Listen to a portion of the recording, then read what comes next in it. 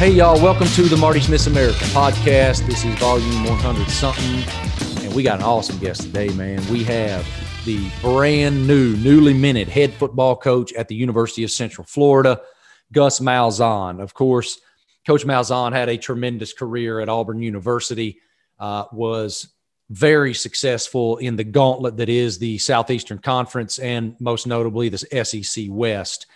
And we'll get into all kinds of unique topics with Coach Malzahn, such as to define that SEC West gauntlet. Why, as a guy who had so much success in that gauntlet, you'd assume another Power 5 job is coming along any minute. Why is UCF the right choice for Coach Malzahn right now? What are his expectations? What is the ceiling for UCF, which is a group of 5 football program? All of those things. And I also kind of wonder as well, what did he do with his off time? What did that teach him being away from the game? And maybe a little update on Cam Newton.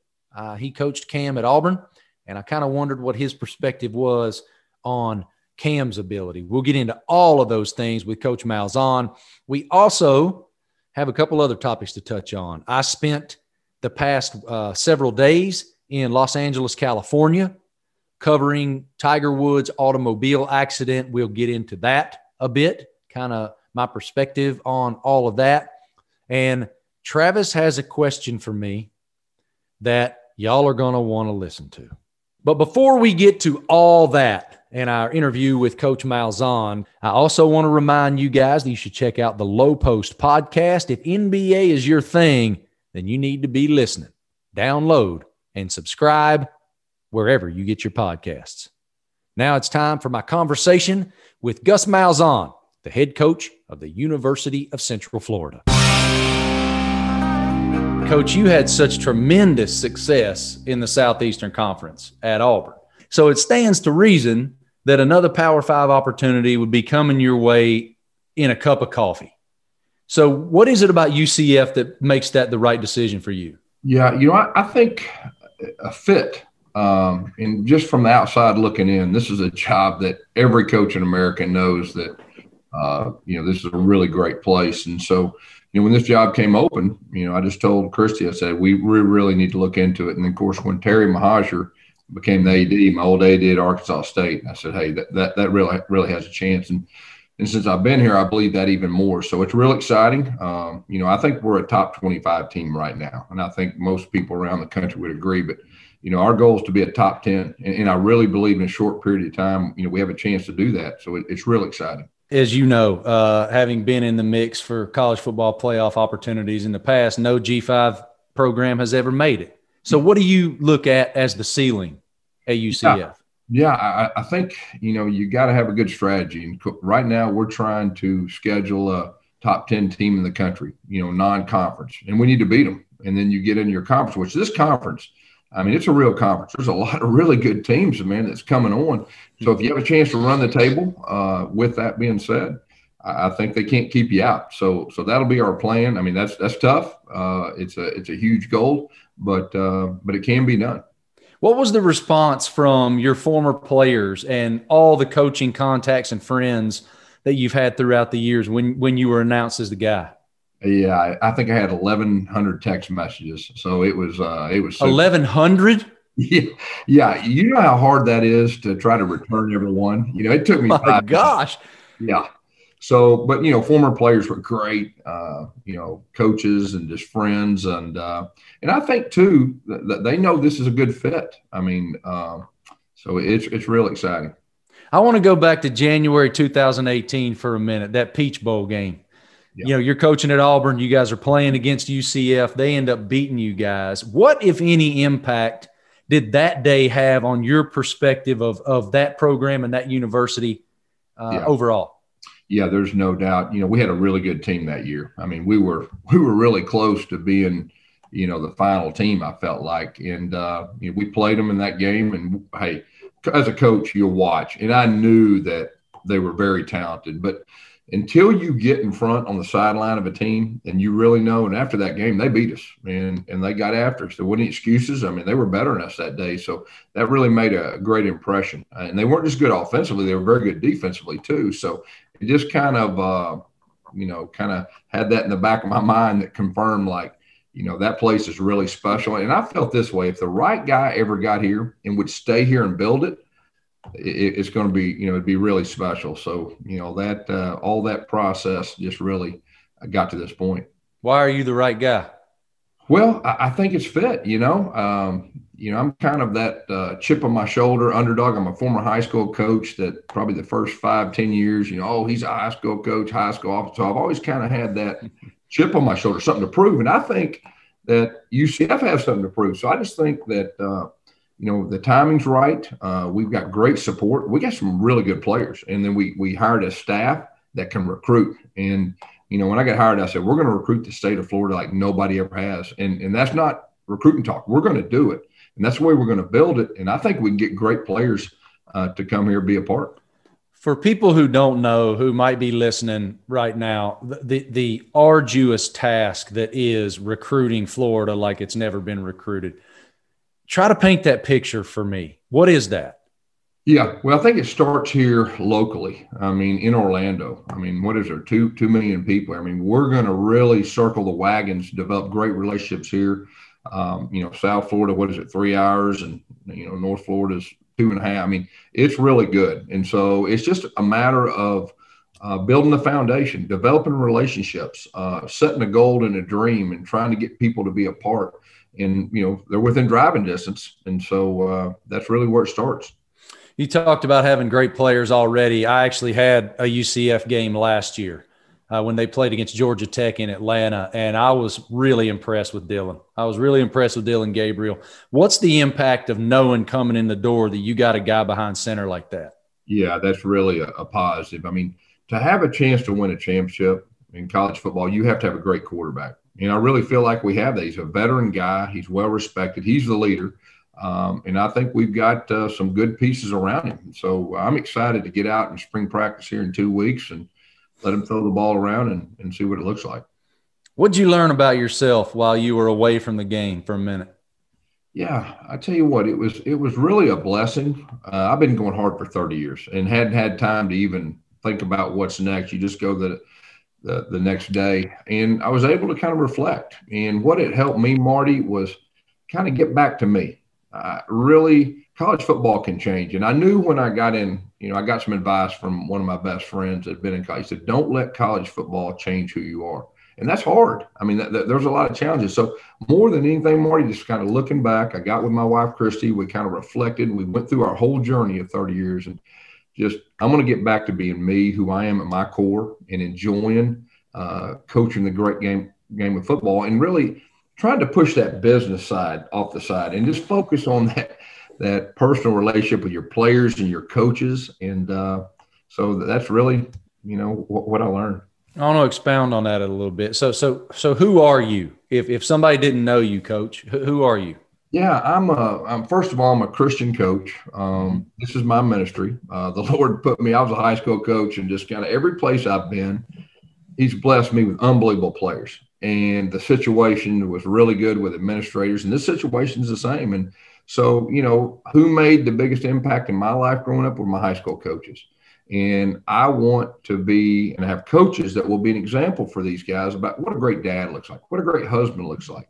And then, coach football and have a dream and help kids reach dreams and go to the NFL and all that. So, yeah, that's who I am. When you lose yourself a little bit in that business, I mean, look, being a head coach in a lot of cases is this whole CEO thing. And especially at the absolute top of the sport like Auburn. So how can all that comes with that get you in a position where you're losing yourself a little bit? Well, I just think, you get caught up in all the stuff, and you just got to manage things. And it's hard to have that relationship with your players like you want to, and the coaches, and you're managing a business. I mean, that's kind of what, and there's that balance, okay? Because you got to do both. Even here, you got to balance. But, it's the challenges of a program like where I came from. I mean, the last 5 years, they just get tougher and tougher with nothing to do with football. It's just everything else. So, but that's part of being a leader. That's part of managing. And like I said, there were some other things in the 8 weeks that I kind of was able to kind of take back and say, if I do it again, I want to do this different or this better. And so, that's just part of it. What occupied your time? Oh, me and Christy, she, matter of fact, after about week 6, she wanted to enter the transfer portal. Okay? She'd had enough of me. It was really good. We spent time together. I've got 2 grandsons, got a chance to spend extra time. And here's the deal, not just spend time, but quality time where I wasn't checking the phone. I wasn't on the phone to recruit. I wasn't thinking about one of my players if they get in trouble. I mean, so it was just that true, being able to spend time with your family. And I got a chance, my parents and Christy's parents. So, and really, it's kind of weird, but kind of just being a normal person for 8 weeks. That was pretty refreshing too. What do you believe, what impact do you think your success in the past has on your relationship with your new players coming in the door? How does having had that success in the past impact how you can coach them now? Yeah, I think it helps. I came in here and said, hey, our goal is to be a top 10 team. Our goal is to make the Final Four. And, at least, I've been somewhere we've won a national championship. I know what it looks like and feels like. And so it's kind of one of those things that you can tell that, I think they're hungry. I think they're all in to do that. And so far, so good. 1,100 texts is insane. And you wound up choosing a group of those folks who reached out to join this staff. What was the process of putting together a staff this late, that quickly? Yeah, of course, I'm familiar with a lot of guys. It was a challenge, there's no doubt, this late. But really, I wanted to start with good people, kind of like we talked about. And I wanted to hire coaches that are great examples for our players, what a great dad looks like, what a great husband looks like. Coaches that will develop true relationships with players, not football. And I just think that you can get the most out of players if you truly care about them, and then somebody that can go on the field and develop them and really work together as a team. So we're real blessed to have the group that we have. They're hungry. They came in here, their hair's on fire, and everybody's going the same direction. Coach, I've known you for a few years. I've never seen you kind of like this before. Yeah. There's a different kind of hop in your step a little bit. Is that fair? Yeah, I think so. I told Terry when we kind of going through the interview process, I said, you're getting the best Gus Malzahn coach in 30 years. And I truly believe it, just with the wisdom that I've had and the experiences I've had, being able to evaluate, and I'm excited. And this is a great place, has great potential. And, we got big dreams, but, man, that's the fun part, man, putting yourself out there and trying to reach them. Define the challenge that is the SEC West. Yeah, that's a real challenge, it's survival of the fittest. It's every week. Of course, the competitor in me, I kind of liked it now. And I like the fact that the rival up north, had the best coach that probably ever walked the planet, that doesn't just recruit, he probably picks his players, and then you turn on ESPN, it's like an infomercial. Okay, now that's the job that that's a real job to go against your rival, and that's really kind of what it was. And then you throw in LSU, and you throw in Georgia being a crossover, and then you throw in Texas A&M getting better, and if you play a good non-conference schedule, I mean that's a real schedule, It's brutal. It's brutal. And you said something there that I really wanted to ask you now that you're not in that gauntlet anymore. I want your perspective as someone who is the only person walking the face of this planet that beat Nick Saban 3 times. Nobody else has ever done that.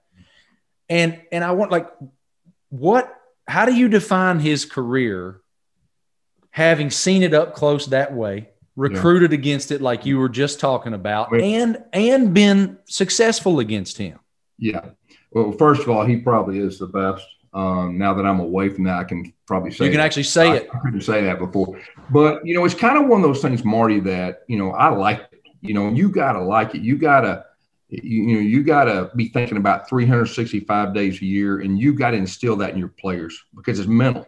you got to believe it. You got to instill it. You can't just talk about it, because most people, they don't give themselves a chance. They're beat before they did. So our guys, I mean, that's what they believed. And you got to be physical. You got to beat them up front. You're not going to trick those guys. And of course, I'm sitting here now, at UCF. I want to play him. Hopefully we can play him non-conference, because I think that would be great. But he's the best. There's no doubt. And what really amazes me is that he loses coaches every year, and he just plugs them in, and they're really good. It's really something what he's done. How does continuity play into that? I've actually kind of used that example too. When people ask me about what he's done, I say, well, you look at like Dabo, for example. He's had Jeff Scott left to go to USF. Outside of that, he's had the same guys for 12 years. Yeah. And that continuity can really be beneficial, but Coach Saban hasn't had that.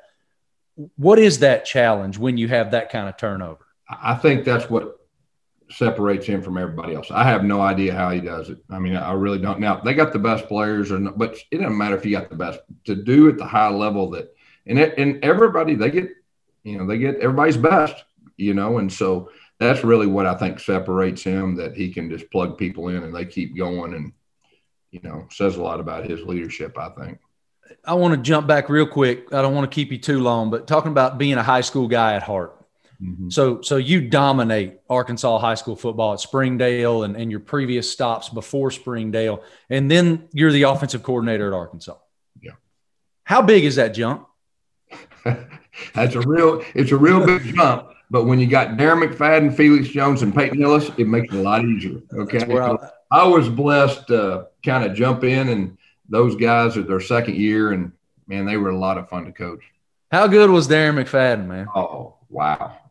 One of the best, in my opinion, one of the best players to ever play college. I mean, like, he's the one that got the Wildcat going. I don't know if you remember, but he'd throw it, he could run it, and just a special player and a great person too. So you coached Cam Newton too, when Cam, of course, had that dominant year in 2010 and won the Heisman and Natty and the whole thing. What separated Cam from other players you've coached? Boy, he was a fierce competitor on the practice field. He wanted to be the best. I mean, he told me, I want to be a Heisman Trophy winner, a top 10 pick. I want to win a national championship. I said, if you allow me to coach you hard, we'll have a chance to do all three.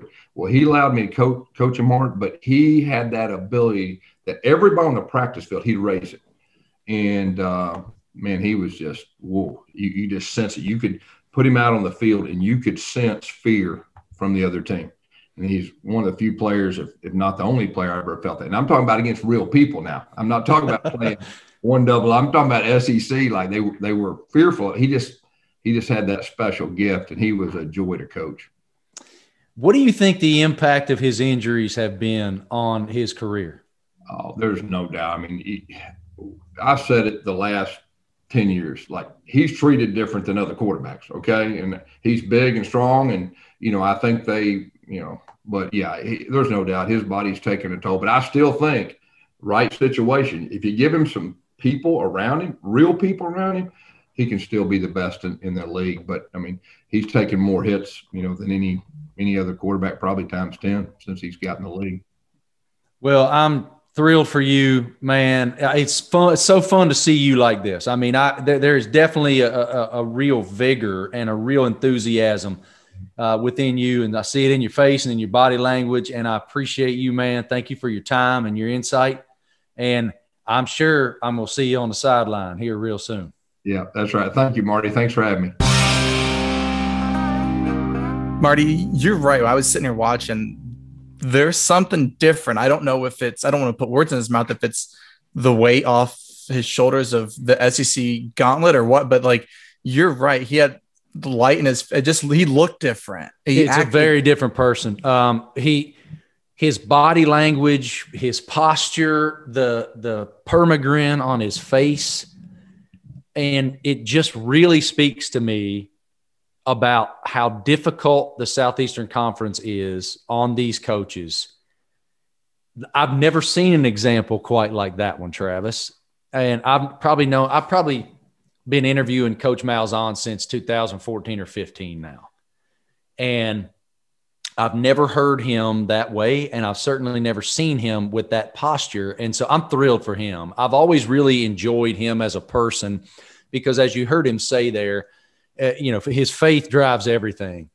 And I remember McGee and I were doing the talking season coaching interviews down at SEC Media Days a couple years back, and he had gone on a trip. I forget if it was, I think, Jerusalem. I can't remember exactly. Sounds right. Where he went. But, man, seeing him discuss the impact of that trip was beautiful. And it was kind of the same posture. He was sitting up in his chair. He was extremely passionate about what he was saying. And I can tell that this opportunity, like, I wish I had a good analogy, but when you're going from that SEC West, especially gauntlet, when you heard him say it, when you're playing Mississippi State one week, and then the next week you're playing LSU, and then the next week you're playing Texas A&M, and then the next week, I get Nick Saban. And your cross-conference annual game is against the best team in the East, Georgia. So it's just a murderer's row of opponents every single season. And when you look, that guy did a hell of a job at Auburn University, a hell of a job. And again, he beat Nick Saban 3 times, man. But the thing about the SEC West is everybody is measured against Alabama winning national championships. And so what is good enough elsewhere ain't good enough in the SEC West. That's the thing is, he's a damn good coach, but he's a great coach, Travis. You're in the backyard of Alabama. So every recruit that you go after, that recruit probably wants to play for Alabama first, and you have to win them over. And how interesting, like, I was so excited to ask him about Coach Saban, because when you're the head coach at Auburn University, you can't come out and say, I think Nick Saban's the best that's ever done it. But since he was removed now from that equation, I have wanted to ask him that question for a couple months. And I appreciate how gracious he was with me asking it, because he didn't have to be. But you have to, you look at, and I've said this on Marty Smith's America before. I've said it on Marty and McGee before. I've said it on the SEC Network hosting SEC Nation before, just a couple months back when Bama played Ohio State. Sorry, Travis. For the national championship. Please don't talk about that game. I said it there. What I marvel most about Coach Saban is that he continually turns over coordinators and coaches every single year and continues to win. I don't know how he does it, and it makes me feel better that Coach Malzahn said, I don't know how he does it. So it just really speaks to first of all, what Coach Saban has done down in T-Town, but what Coach Malzahn did on the Plains and expects to do down there in Orlando. I agree with him. I agree with him completely that he can win and win now. I've seen Dylan Gabriel play. They have great perimeter talent at wide receiver, and they got a couple guys on defense who are dudes. So if they can go out and look, you're recruiting in that state against Florida State, Florida, Miami. You're still recruiting against Butch Davis at FIU. Butch is a great recruiter. But so the thing is, though, is that state has enough talent where he can still get his guys there, and then he can leave the state and go get it. And he's going to be able to make them a real threat. And it's funny that he said he would love to play Bama and get those top 10 teams. I have a feeling that a lot of those top 10 teams are probably not answering his phone calls. They probably don't want to play him. No doubt. And again, another thing that I really wanted to ask him, and I appreciate his perspective on it. I think back to that Peach Bowl. I think it was New Year's Day, 2018, when Auburn and UCF meet one another in Atlanta, Georgia, and UCF beat Gus Malzahn's Auburn Tigers. And I was so grateful to hear him say, yeah, it's one thing to see a team on tape and think you know what the program is. It's another one to have them come out and hit you square in the mouth. And it just all really came together. And I am so happy for him, man. Travis, I mean, I can't believe how he looked. It was so fun to see him that happy. The comparison that I have is when I worked on Mike and Mike, it was awesome, but it was waking up at 3:30 in the morning and that wears on you. And then when you come off of it and you don't have to wake up early, you kind of have a pep in your step. And that's kind of what he had. I wonder too, and I did not ask him this. I should have. I probably failed as an interviewer. If being away from the game, he said it in so many words, but I should have asked it directly. If being away from the game for a couple of months, when you're let go from the school that you've given so much of your life to, and not just your professional life, your personal life, we heard him discuss that. How does being away from the game impact your appreciation to coach? And in his body language, in his facial expressions, in the tone in his voice, and how invigorated he is, you could tell that the answer is yes. But I'm thrilled for him because it is a program. And again, the administrative part of this is so important. He already has a pre-built relationship with the athletics director, who was his athletics director when he had that 1 year at Arkansas State. So it's all adding up. He's an awesome guy. He's always been so kind to me with his time when he was at Auburn. If I was down there to do anything, he took the time with my boy Kirk Sampson, who's the sports information director at Auburn, who's a total stud. They always gave me time for 2 or 3 questions, always. And I appreciate him giving us time today. Yeah, appreciate the UCF SID there, but I'm glad to see that they already have the vest for him. He nobody rocks a vest better than Coach Gus Malzahn. I was wondering if he was going to show up with a visor too, but he's got good hair, dude. When you have good hair and you're indoors, you don't have to put the visor on, but I was glad to see that he had that sweater vest on for us. I mean, that UCF looks good on him. And it does. It does. And if I'm a UCF alumnus or a current student or a donor, I mean, I'm over the moon. Scott Frost was phenomenal there. Josh Heupel did a really good job there. Gus Malzahn is the kind of guy that can take the talent base at his disposal. He will cultivate those relationships with the high school coaches all over that state that he doesn't already have, which he probably has a lot already because, of course, Auburn would take as many 4 and 5 stars from Florida as they could get. And he's going to get players in there and do really well. And look, man, he's a star. He's a star coach. I will say this. I don't know this to be the case, but on the surface, I don't know if there's ever been a group of 5 university that was able to hire a Power 5 superstar head coach like this. Help me out, Travis, if I'm forgetting. Guys, we're doing this off the top of our head. I think it's the biggest superstar hire that G5 has seen. Now, I know Luke Fickell was the head coach for a cup of coffee at Ohio State. Yeah, Luke Fickell had the interim year, so I wouldn't put him in that. No, I think this is it. And he put his play calling with Dylan Gabriel in that offense.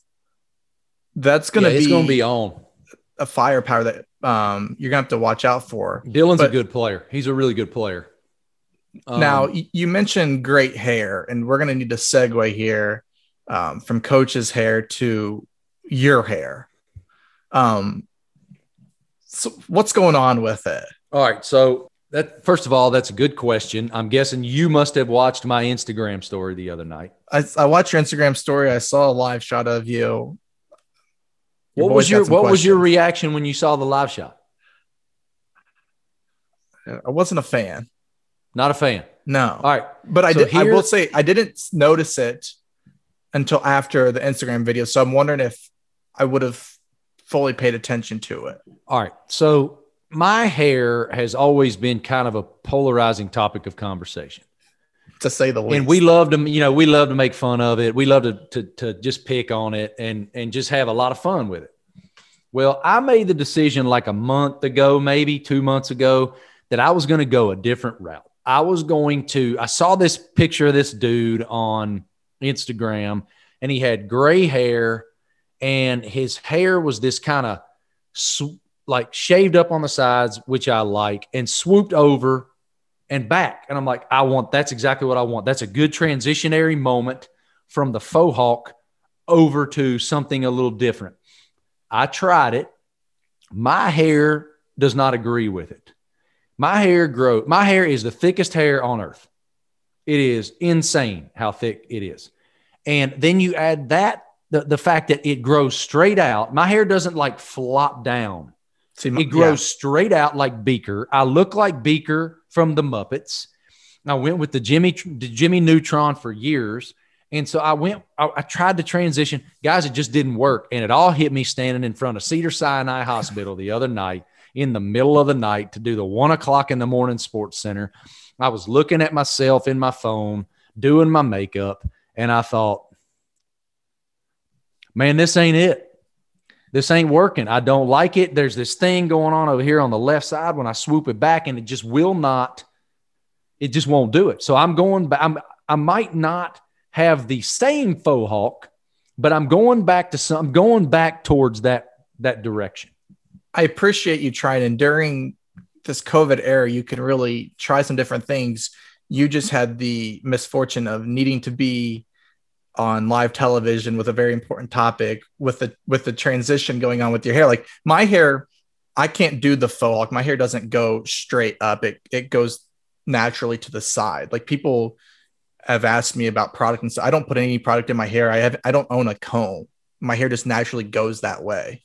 Yeah. With this whole new experiment of mine, I actually was using a brush, which I had never done with the hawk. All I do is just put some, and it also, everybody's always like, man, it must take you forever to do that faux hawk. No, it took 2 seconds. I just put some stuff, goo straight in my hair, ready. So, but with this comb over thing I was doing, or comb back, it was a laborious process. So a couple questions. One is, who did you hear? Did you hear from any of your boys or people within, the business that said, hey, what are you doing? No. Until I said it myself. That's what kind of friends I got. They were letting me make my way through the mistake.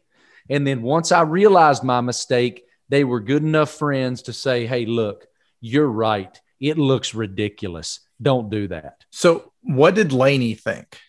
Lainey, well, she was on my side, but I think that she thinks there's a happy medium in there where I cut my hair shorter and still try to comb it back and over, which it's just not that because it grows so straight. I was trying to go longer so it would lay down better, but that's not what's happening. I got this big like humpback whale thing going on in the middle of my head. It's funny though that you mentioned the friends waiting to tell you, because I remember a couple months ago you did a live shot and you hadn't cut your hair in a while, and so the sides were kind of slicked back. Sweet and looking. I sent a photo to Lainey and I said, "What are we doing here?" Said he needs a haircut. I go, I'm going to wait till he's done. He's back from wherever you were, and then let you know that you need a haircut. I don't want to tell you while you're doing your live shots. You didn't want to strip all my confidence right in the middle of having to do live shots at Clemson. It was when I was at Clemson. I loved it. I would have kept that action, but whatever. Yeah, we'll keep you guys updated on what I'm doing with this mop on top of my head. Just don't ever get rid of the beard. I did that once and everybody lost their minds. Like everybody thought, what are you doing? You look 12 years old. Like if you do that, I'm going to have to call your agent and like, see if like, are you having like a midlife crisis or what's going on? I will say this. When I was in Los Angeles, for those of you guys listening who didn't know, I was in Los Angeles last week for several days for Tiger Woods coverage. And I guess it bears noting, we're grateful that he's on the mend. We're grateful that he has such tremendous care and that he's here. And I'll just say that the best commentary that I've heard a week later now is Rory McIlroy, who is invariably the voice of reason on the PGA Tour. Forget golf. Let's just be thankful that he's still here, that he's alive, that his children still have their dad. And I agree with that 100%. I hope that his recovery is it's going to be a long road, but I hope that it goes without any hiccups. I hope that his legs heal as quickly as they possibly can so that he can be dad. That's the number one thing right now. Golf is so far removed from the equation at this point. Let's just, to Rory's point, be grateful that Tiger's here. Yeah, when I saw the news, when I saw in one of the posts that he was stable, it was like a sigh of relief just because of how horrific it sounded in the photos. But back to just being happy that he can, just hope that he can get back to normal, because I mean, you talked to him in 2018, and he was talking about how he couldn't even play Legos right with Charlie, and he couldn't go out there and kick a soccer ball with Sam. And that's all he ever wanted to do. So right now, you're right. The only thing I want to see him do is be a dad. That fatherhood, I mean, what he told me in that particular conversation was that fatherhood is the most important thing in my life. And that's what I want to be. And there were a couple of comments in that conversation that I felt just really stood out. And one of them was what you're talking about, Travis. You know, for better part of 4 to 6 months that I had to be helped out of bed every day. Brutal. And there are some days where even you helped me, I couldn't stand up. I'd have to just, either fall to the floor or just stay in bed. That was a tough part of my life. That was in March of 2018 that he told me that. Of course, he went on to play golf again. He won Atlanta in the 2018 season finale, and then he goes and wins the Masters in 2019, which is the greatest thing that I've ever seen professionally. And I love what Rory said too. I mean, Rory said this past week about what, kind of how he perceived Tiger. They went to lunch together in March or April of 2018, just after Tiger had the fusion. And then Rory said to work his way from hardly being able to walk or stand up to be able to get his game back into shape, to win tournaments and to win the Masters tournament. He said, this is Rory McIlroy.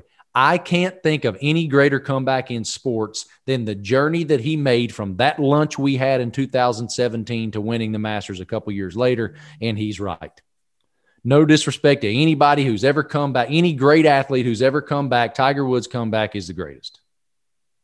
And, yeah, I mean, we talk about Willis Reed coming back. You think about these injuries that what Tiger has overcome is just, it's the best. So many golfers mentioned Ben Hogan and what he overcame. And of course, it's amazing. But I mean, I love what Tiger said to me last March, a year ago. Travis and I interviewed him as part of the Masters podcast ahead of what was supposed to have been the April Masters, which of course, shortly after the interview that I'm getting ready to reference, or that I'm referencing now, the world shut down due to the COVID-19 pandemic. But I loved what he said. I asked him, we all lived that Masters victory with you. What should our takeaway be? And he said, just keep fighting. Just keep fighting. And sometimes when it felt like there was no hope, the little things that I would try and do, and whether it was living moment to moment, trying to get from one meal to the next, or it was, can I get up off this couch and get to the kitchen? Can I get a bottle of water? There were some pretty dark times in there, but to go through all that and just having the little mini goals, and that's one of the things I was so proud of, is I built little mini goals into one big crescendo, and that was the win at the Masters. And a lot of little things had to go right for that to happen, and I just kept building on it, and I kept building on it for virtually 2.5 years. I can't imagine, it's just unbelievable. And it's just unbelievable. I mean, it's a movie script of all movie scripts. If you wrote it, you wouldn't believe it, but it actually happened. And the last thing I'll say about it is, at least for now, is I thought that what Xander Schauffele said this past week about Tiger's influence really resonated too. And because, look, Tiger is facing another difficult comeback right now. It's going to be a long road. And the outpouring of support that he's received is global. And here's what Schauffele said. He said, it's strange to share the same idol as everyone else out here, but we all do for good reason, because he's why we do what we do. How cool was it to see Rory and Finau and those guys showing up in red? Yeah, it was absolutely beautiful to see Rory and Justin Thomas and Tony Finau and Tommy Fleetwood and Jason Day, all those guys wearing Sunday red in support of Tiger. And it was beautiful that Tiger went on social media and said what it meant to him, how much it emotionally buoyed him in this really difficult moment. So great job by all those guys. Tiger, we're all praying for you, man. We're all thinking about you, that you can heal up really quickly. Okay. Thanks so much to Coach Malzahn for taking the time today, to the UCF Public Relations and Sports Information staff for helping us get this interview. Great job, Travis, getting Coach Malzahn.